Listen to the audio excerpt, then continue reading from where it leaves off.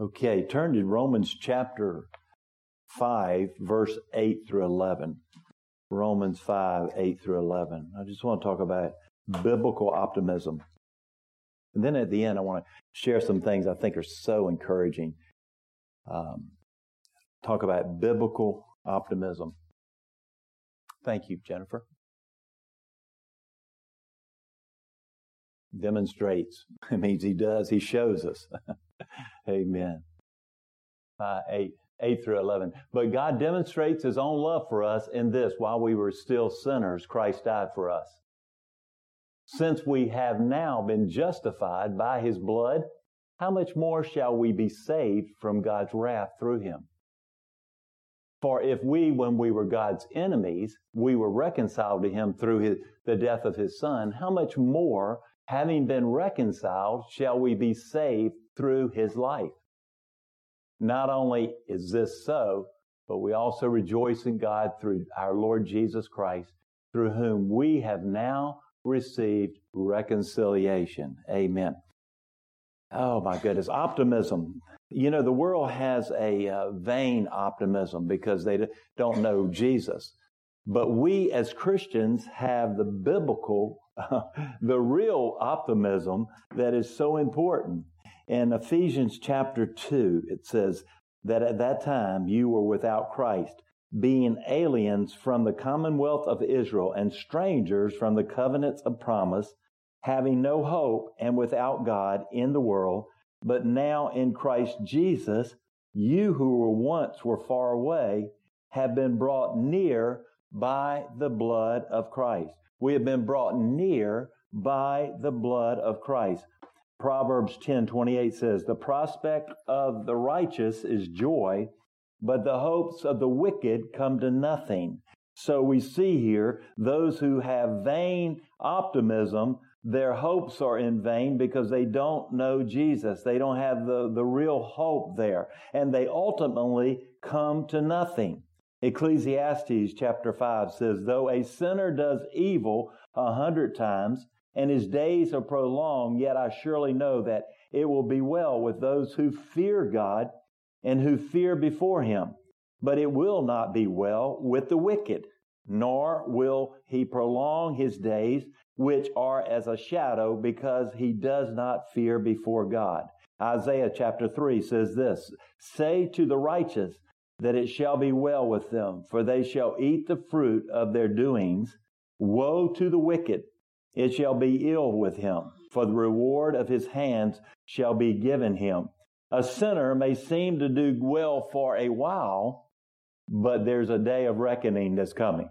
You know, in Hebrews chapter 11, it says that Moses saw him, he persevered because he saw him who was invisible. He had a glimpse of that redemption of Jesus, really, you get down to it. And it says that he forwent the temporary pleasures of sin. Because the pleasures of sin are for a season. They're only temporary. And then come the consequences. And that's what we see today in people. We see even in this country and the things that we've talked about not too long ago, the abortion issue. We see the corruption that's taking place in our government. We're seeing things that I have not seen in my lifetime, and I've kept up with political things over the years, and so have you. But we haven't seen that. There will be a day of reckoning. A lot of people feel like they're getting away with all these things, but one day they will stand before God Almighty and have to give an account. And so to have biblical optimism, it's most important to have that. And that's the question that we have for each one of us today. Do we have really optimism that is biblical and not necessarily superficial? Things that, sometimes people get optimistic because they get a new car, or maybe they get an increase in their salary, or maybe they get something new. A lot of times it winds up in material things, but that optimism is just temporary. Biblical optimism, I think, works something down in our hearts, and it's called joy. And no matter what the circumstances are in our lives, is that we can go through them and maintain the joy of the Lord, because the joy of the Lord is our strength. When we get weak physically, emotionally, and spiritually, and many times it's because we've lost that joy. You've sort of lost that little snap in your step. You've sort of lost that song in your heart.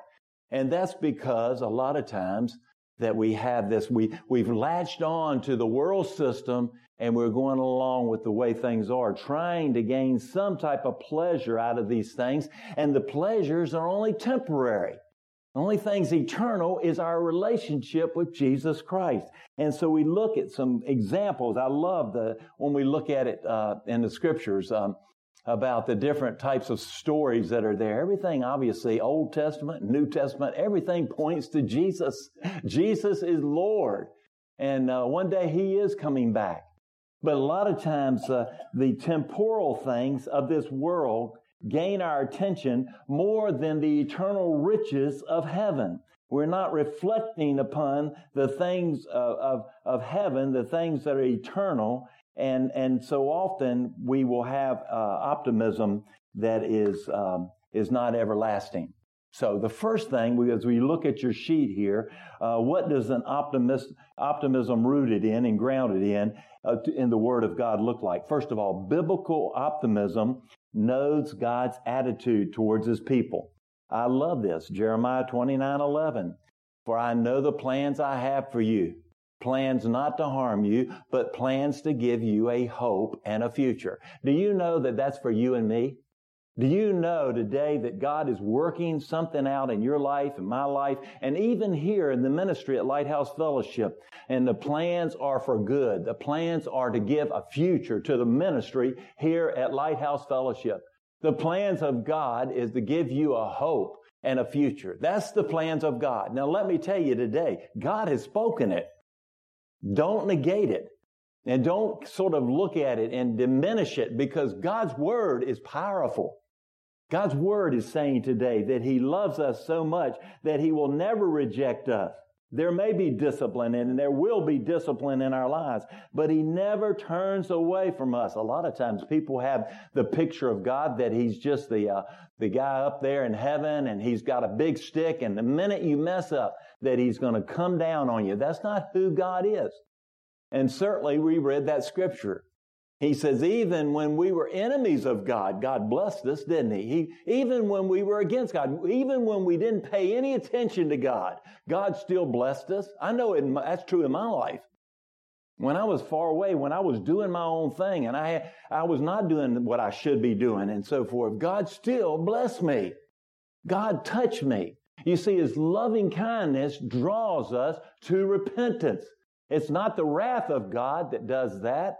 You can read in Revelation that when things really get bad, they basically cry out for the rocks to fall on them, because obviously they don't want to repent. They refuse to repent. A hard heart. God's loving kindness, and He never rejects His people. So we see here, He demonstrates His love. While we were yet sinners, Christ died for us. When we were in the pits, when we were doing all types of mess that we're not proud of, that brought shame and guilt on us, Christ died for us. He didn't wait for you and me to get our lives right. He died for us. He went to Calvary. Isn't that good news today? So biblical optimism is rooted in God's attitude towards His people today. You've got to know His attitude. The wonderful thing is, even while we were enemies of God, you think about how much more He'll do in your life now that you're a child of God. You're God's kids. Isn't that great? I love to use that. We're His kiddos, okay? Isn't that great today? And you know how much you want to bless your children, bless your grandchildren. You just do anything for them. In fact, many parents and grandparents have and will and continue to do, and so forth. But how much more will God do for us? In Romans chapter 8, it says, "What then shall we say to these things? Since God is for us, who can be against us? He who did not spare His own Son, but delivered Him up for us all, how shall He not also along with us, Him, freely give us all things?" He says He gives us Jesus, But then he freely gives us all things. He gives us what we need. And obviously in our lives, we see way beyond that. Who shall bring a charge against God's elect? It is God who justifies. God's the only one that could bring a charge, and he's the one that justifies. Isn't that great? Who is he who condemns? It is Christ who died, and furthermore, who is also risen, and who is even at the right hand of God, who is ever making intercession for us. So Jesus is not condemning us. He's not bringing condemnation on you and I. He is justifying us, and he's even seated there saying, I'm praying for you today. Hallelujah. I'm praying for my church. I'm praying for my kiddos, okay? He makes intercession for us. Paul is trying to describe this great mystery here when he says, who shall separate us from the love of Christ? Shall tribulation or distress or persecution or famine or nakedness or peril or sword? I believe Paul is sort of like searching for everything he can to put it down and say, something's got to separate us, and he can't find anything. As it is written, for your sake we're killed all day long. We are accounted as sheep for the slaughter. And yet in all these things we're more than conquerors through him who loved us. For I'm persuaded that neither death nor life nor angels nor principalities nor powers nor things present nor the things to come nor the height nor depth nor anything other created thing shall be able to separate us from the love of God which is in Christ Jesus our Lord. Nothing. Absolutely nothing. But what the devil tells us, and we're hearing testimony, he comes along and says, oh yeah. You know, we'd never say that God would leave us or forsake us. We know that's not true. But what he wants you to do is to sort of draw back some. Just don't press into this thing, Jesus thing, too much. Don't really get passionately in love with Jesus. Come on now. I mean, you know, we can go to church. You know, you're okay. You know, everything is fine. And that's what he whispers constantly. And yet God is there beckoning. He's drawing us and saying, push in. There's more to me than you've ever experienced in your life. And I want to reveal to you myself in a marvelous way. I want to do this for you because you're my kids. You'd give your kids your shirt off your back, wouldn't you? Isn't that what God does and beyond?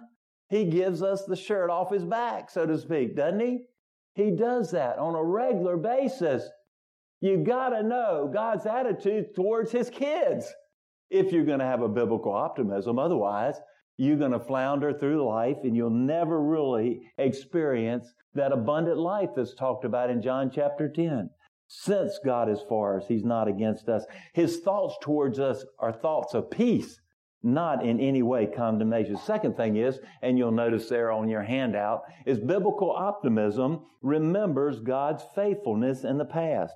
You know, what happened there, the children of Israel, they were suffering under cruel slavery to the Egyptians there, and remember, and the oppressors were even killing the newborn baby boys, and God intervened in behalf of his.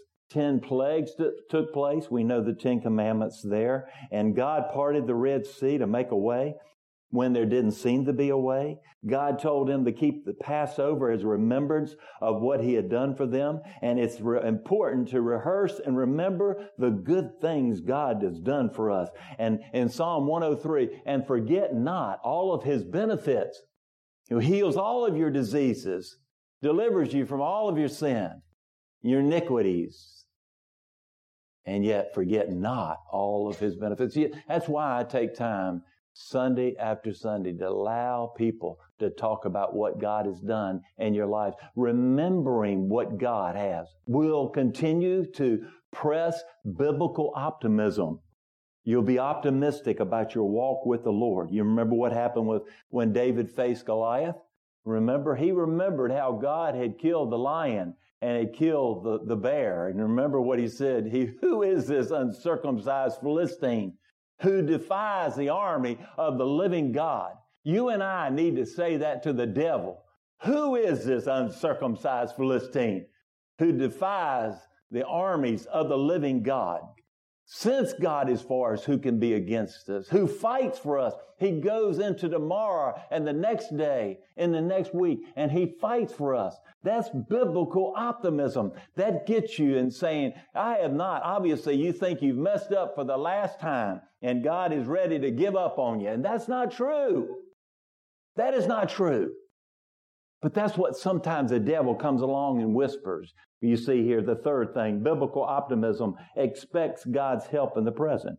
You remember the story in Acts chapter 27? Paul was a prisoner. I think he was going to Rome. And remember, he had a prophetic word there, a word of knowledge, and God says, don't continue to go that way because you're going to face a storm. Remember what happened? And Paul tried to get them to not go into the direction they're going, and captain said, no, we're going that way anyway. Remember what happened? And remember that they shipwrecked and it ran aground and so forth. He told his captors, the guards, that none of them would lose their lives. Remember that? And remember they shipwrecked. It did exactly what God had told Paul. And in spite of all of that they were all saved. Now think about this for a moment. Paul was a prisoner on that ship. And what happened was God turned the whole scenario around to where now Paul was given leadership to this group. They were listening to Paul. So Paul now was the commander, if you want to say it that way. It was turned around. Think about your circumstances today. Sometimes they look dire. Sometimes they don't look like there's any way that you can get out of them. It doesn't look like maybe that you have a hope and a future. And somehow you hang in there and you keep trusting God. And God turns around and reverses it to where you're on top now. How about that? Amen? That's our God. That's biblical optimism. And saying that God can do this thing. Romans 8:28. He works all things the good of those who love him and are called according to his purpose. Certainly here. But expects God's help. Paul knew God would help him. No matter what you're facing and no matter what I'm facing, God assures us that he'll be an ever-present help in our time of trouble. Amen. He will help us. Number 4, it says biblical optimism sees the unseen. I love this one also. I love this story. I love the stories of the Bible. 2 Kings chapter 6. Remember this? When the king of Syria would lay traps for the king of Israel. It never worked because God would give Elisha a word of knowledge about what was going on, and Elisha would tell the king of Israel, and the Israeli king would avoid the trap. Remember that? So the king of Syria got mad about it and sent a huge army to capture Elisha and bring him back to Syria as a prisoner. And during the night, this army surrounds the village where Elisha is. And the next morning, remember, Elisha's servant steps out and he sees this army there and he's going, we're done. He goes back to the prophet Elisha. He said, we've had it. Remember the story? We're done because, there's too many of them out there. It looks bad for us. And yet, what does Elisha do? He prays. He said, Lord, open the eyes of my servant that he may see. And remember, God opened the eyes, the spiritual eyes of the servant, and the servant went, whoa, those who are with us are far more than those who are with them. Amen? Now, that's our God. This is not just a story tale that a preacher up here wants to tell you. This is who our God is. And this brings biblical optimism. It brings great optimism. Say, Lord, open the eyes of our heart. You know what I want to tell you today?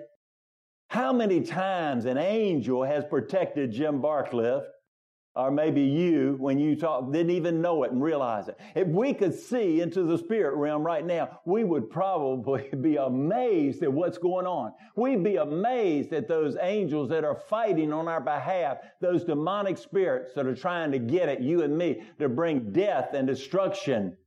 And yet God is saying, open the eyes of their hearts that they may see. You see, biblical optimism begins to see those things that are unseen. Isn't that great? God's speaking today, folks. Listen up. Give an ear to him. Incline your ear to him. Oh, God, thank you. And truly pay attention here. Now, what happens, if you remember, is that God strikes all the Syrians with blindness. And Elisha leads them to the king of Israel. And the king of Israel says, let's slaughter all of them and do away with them. But what does Elisha do? He feeds them a meal and sends them back to Syria. All right. Love, the love of God. Even enemies of God and God's people, we are to bless. We're to bless those who persecute us. Because it's like heaping coals on their head. It's like, obviously, the conviction there. And we're not to look at the results, because if someone doesn't come back and repent before you, maybe that's harmed you, or maybe said bad words about you, no matter what, we are to bless them. Start blessing people today with the blessings of the Lord. Betty's going into a situation that is very dire. I mean, it's like the lion's den in a way. But what has Betty Maple said to here today? I won't call you out, but you're good. You've spoken this sermon today, Betty, before I even started. So you said, I'm going to bless them. I don't care. I want to love them. I just want to love them. You know, and bless them. I don't care what you've said about me. I don't care what you've done to me. I don't care how you've treated me. I want to bless you. Elisha fed the Syrians, and they were going to do Elisha in. Doesn't make any difference. We are to bless those who curse us. Number 5, Christian optimism is unmoved by the externals. Remember 2 Corinthians, it says, Paul says, we are hard pressed on every side, yet not crushed. We are perplexed, but not in despair. Persecuted, but not forsaken. Struck down, but not destroyed. He said, we're going on. Don't give up, because if you don't give up, God will show up. If you don't give up, obviously, you will overcome. Don't give up. Keep on. Whatever the affliction is, it could be physical, it could be spiritual, it could be emotional, no matter what. Remember 2 Corinthians chapter 4, this is one of my favorite. I don't like to even use it because it's very powerful. He says this, therefore we don't lose heart. Even though we're wasting away on the outside, he says, yet inwardly we're being renewed day by day. He said, for our light and momentary afflictions are achieving for us a glory that far outweighs them all. So we fix our eyes not on those things that are seen, but those things that are unseen, because those things that are seen are temporary, but those things that are unseen are eternal. How many of you know that you're wasting away on the outside? Can you raise your hand? Amen. My knee's killing me. Oh. You know, as we get older, all types of stuff starts setting in, doesn't it? You know, that's why they have laxatives. They have Bayer aspirin. They have all this stuff out there today. And, you know, it seems like I'm spending more time at that counter than I was before. We don't lose heart because outwardly we're being obviously wasting away. But then what does he say? Yet inwardly we're being renewed day by day. We're getting stronger. We're drawing close to Jesus. We're getting stronger. The things of this world don't seem to matter anymore. Does that seem kind of like what y'all are thinking also? For our light and momentary afflictions are achieving for us a glory that all far outweighs them all. For a light and momentary, but it doesn't seem to be. But Paul is talking under the inspiration of the Spirit of God that in regards to, in parallel with the spiritual, these are just really short term. These are just brief times. That's the only way we can go through it is keep our eyes on those things that are not seen because they're eternal and not those things that are seen. Nothing around us. Everything rust. Even, you know, back, I love antiques. A lot of them are rusted, but those things are eternal. They're unseen. So give us eyes to see, Lord. Let us see, just like Elisha's servant saw. See the things of God the way you see them. It's unmoved by externals, no matter what happens. You see a carnal Christian, one who's just sort of wishy-washy about a relationship with Jesus, you know, they don't want that kind of optimism. They want the optimism that works exactly like the world. You know, I don't want any hardship. I don't want any physical challenges. I don't want any emotional challenges or worldly things around me. And yet God sort of tailors every trial and every tribulation that you and I go through to make us more like Jesus, right? To make us more like Jesus. Can we remember that? Nothing else remembered. Can we remember that? He'll tailor-make everything in your life and my life. And because we're wasting away, yet in we're being renewed day by day. Biblical optimism rejoices in its relationship with the Lord. So connected with Jesus. When you have Jesus, you have all you need. You don't need to worry about anything because Jesus is our Lord and Savior. Remember what Habakkuk said? Habakkuk 3 says, though the fig tree may not blossom, nor fruit be on the vines, though the labor of the olive may fail, but the fields yield no food, though the flock may be cut off from the fold, and there be no herd in the stalls, yet I'll rejoice in the Lord. I'll joy in the God of my salvation. The Lord God is my strength, and He'll make my feet like deer's feet. He will make me walk on my high hills. He says, no matter if nothing works out, I rejoice in the Lord. Paul says, rejoice in the Lord. And again, I say, rejoice here. I can live a life of praise just because I belong to the Lord. Remember when the disciples came back? And they said, man, the demons even submit to me, to us, and to your power in our lives. Remember what they said there? And Jesus said, don't rejoice that the demons submit to you, but rejoice that your name is written in heaven. Rejoice. Is your name written in the Lamb's book of life? The Lamb's book of life doesn't make any difference. Doesn't make any difference today. We can rejoice and praise Him. And it may take, obviously, that sacrifice of praise. But we can praise Him. The seventh thing here is that a biblical optimism anticipates a final victory. Final victory. Things are getting worse here. When they start killing children in the womb, third trimester, and possibly outside the womb, things are getting worse. But we know where we're going to wind up because I've read the end of the book. Have you? I know what it says. Hallelujah. I love it. I love it. Amen. So I want to tell you, Revelation 19 says, now I saw heaven open, and behold, a white horse, and he who sat on him was called Faithful and True. And in righteousness he judges and makes war. His eyes are like a flame of fire, and on his head were many crowns. He had a name written that no one knew except himself. He was clothed with a robe dipped in blood, and his name is called the Word of God. And the armies in heaven, clothed in fine linen, white and clean, followed him on white horses. Now out of his mouth goes a sharp sword, that with it he should strike the nations, and he himself will rule them with a rod of iron. He himself treads the winepress of the fierceness and wrath of Almighty God, and he has on his robe and on his thigh a name written. Anybody want to tell me what that is? King of Kings and Lord of Lords. This is Jesus. Hallelujah.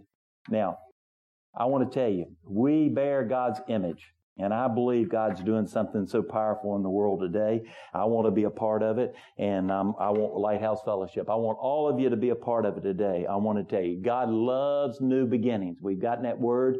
2019 is going to be a year of new beginnings. We are to bear His image. You see, in Ephesians chapter 3, we're here as the church to show His glory through His church here. And obviously, Romans 14 says that it's righteousness, peace, and joy into the world. We are to provide, we are to impart that to people. And in our lives is what the kingdom of heaven is. Righteousness, peace, and joy here. We need to encounter the Lord. That's why I pray for those young people. I want you to pray. I want all of you to commit. I'm saying this so you'll bring to mind to pray for our young people. There's some not here with us today, but those who are coming, and they'll come back. Be in prayer. Trust me, I'm just saying, be in prayer that they would encounter the Holy Spirit of God and experience with the Lord. Amen. And obviously, we need to pray. We need to obviously make a turbulence in the spirit realm. But, and I want to share, and I'll end with this too, because what we face is the battle with sin. We know that 1 John 1:9 says if we confess our sins, He's faithful and just to forgive us of all of our sins and to cleanse us of all unrighteousness. But we battle with sins. Let me suggest to you a couple things. This is not original. This is something I've heard, but I want to impart it to you and share it with you too. You may not get it any other way because I think it's so important. The first thing is when you go in, and so let me give you an example. Some of you may be, and maybe no one in here, and maybe it's just me, but sometimes I'm impatient. I'm frustrated. You know, you get frustrated.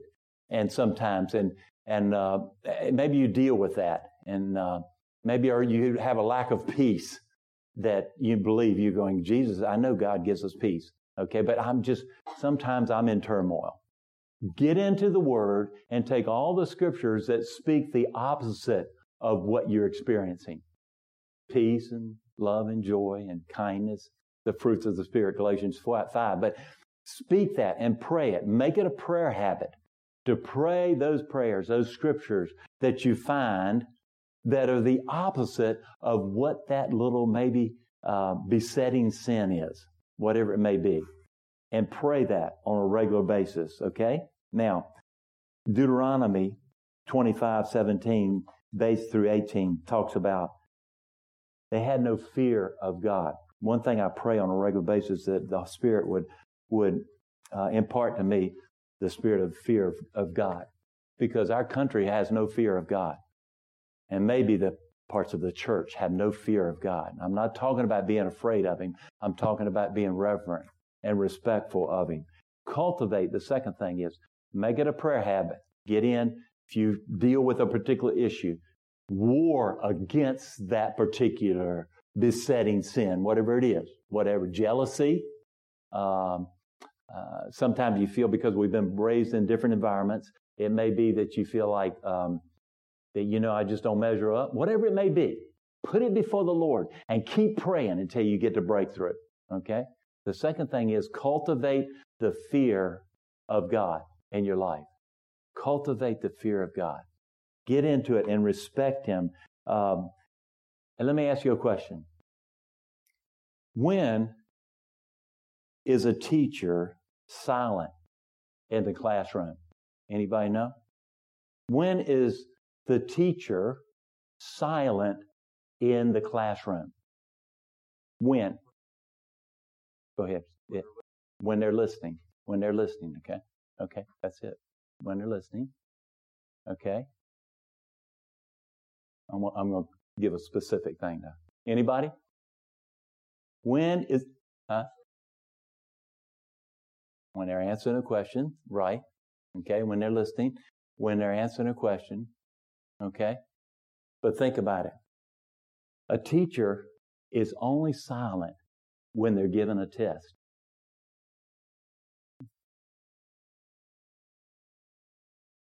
Y'all flipped it over about God? If God's being silent right now, what do you think's happening in your life? Could be under a test right now. Oh, I saw a lot of you smile because you know what I'm saying. When He gives a test, it may be that He's silent. Don't give up and don't throw the towel in. Know that He loves you. And remember, the fear of God is not being afraid in that. The fear of God is respect and reverence for Him. So it's a difference there. Remember, He's never going to reject you.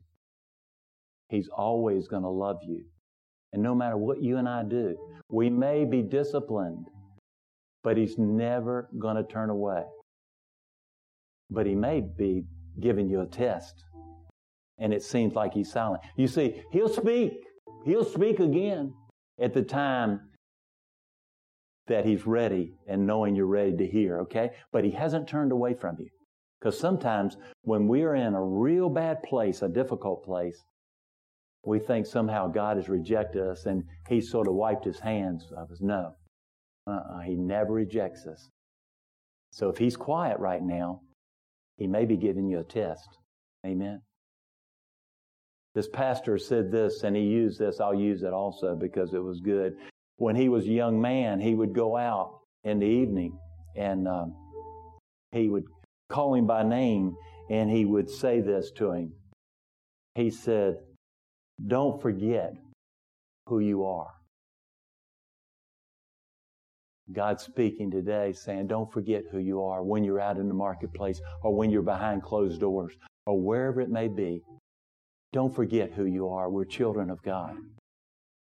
And we don't want to defame God's name under any circumstances. He's loving. He's redemptive. Thank God. Hallelujah. But He doesn't, obviously, He wants us to cultivate that fear of God, which our society is mainly lost at this point. These are the things He's doing and preparing. Could we bear His image? Job obviously bore His image in such a way as when God said, have you considered my servant Job? Remember when the devil was looking for somebody to test? I'm not asking for any examination from the enemy because he's accuser of the brethren, but maybe we would be worthy to say, have you considered my servant? You see, He's preparing us, folks. He's getting us ready for something so powerful. Don't let it go past you. Don't waste it. May be under a test right now because He's been quiet. You know what you do when that happens, when He is quiet, is go back to the last thing that He's told you to do, or you feel like in your heart of hearts, and keep doing that until He changes it or He affirms and He continues on in that. Those who wait upon the Lord shall renew their strength. They shall mount up on wings like eagles. They'll run and not get weary. They'll walk and not be faint. Amen?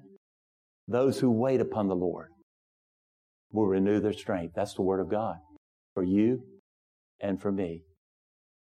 Let's pray together. Father, thank You for Your Word, Your truth. Thank You for Your presence here today, Lord. I'm overwhelmed. I'm overwhelmed, Lord. We want biblical optimism coming through the Word of God, through Your presence in our lives, in our corporate worship, in our families, in our cars, Lord, trucks, in our society. Holy Spirit of God, how we long for You to come and touch us and reveal Yourself just as You're doing right now. And Lord, we yield and surrender our hearts, our lives, our stuff, and whatever it may be, we give it all to Thee. And we thank You. In the most precious name that has ever been spoken or ever will be spoken, the name of Jesus. Amen. Amen.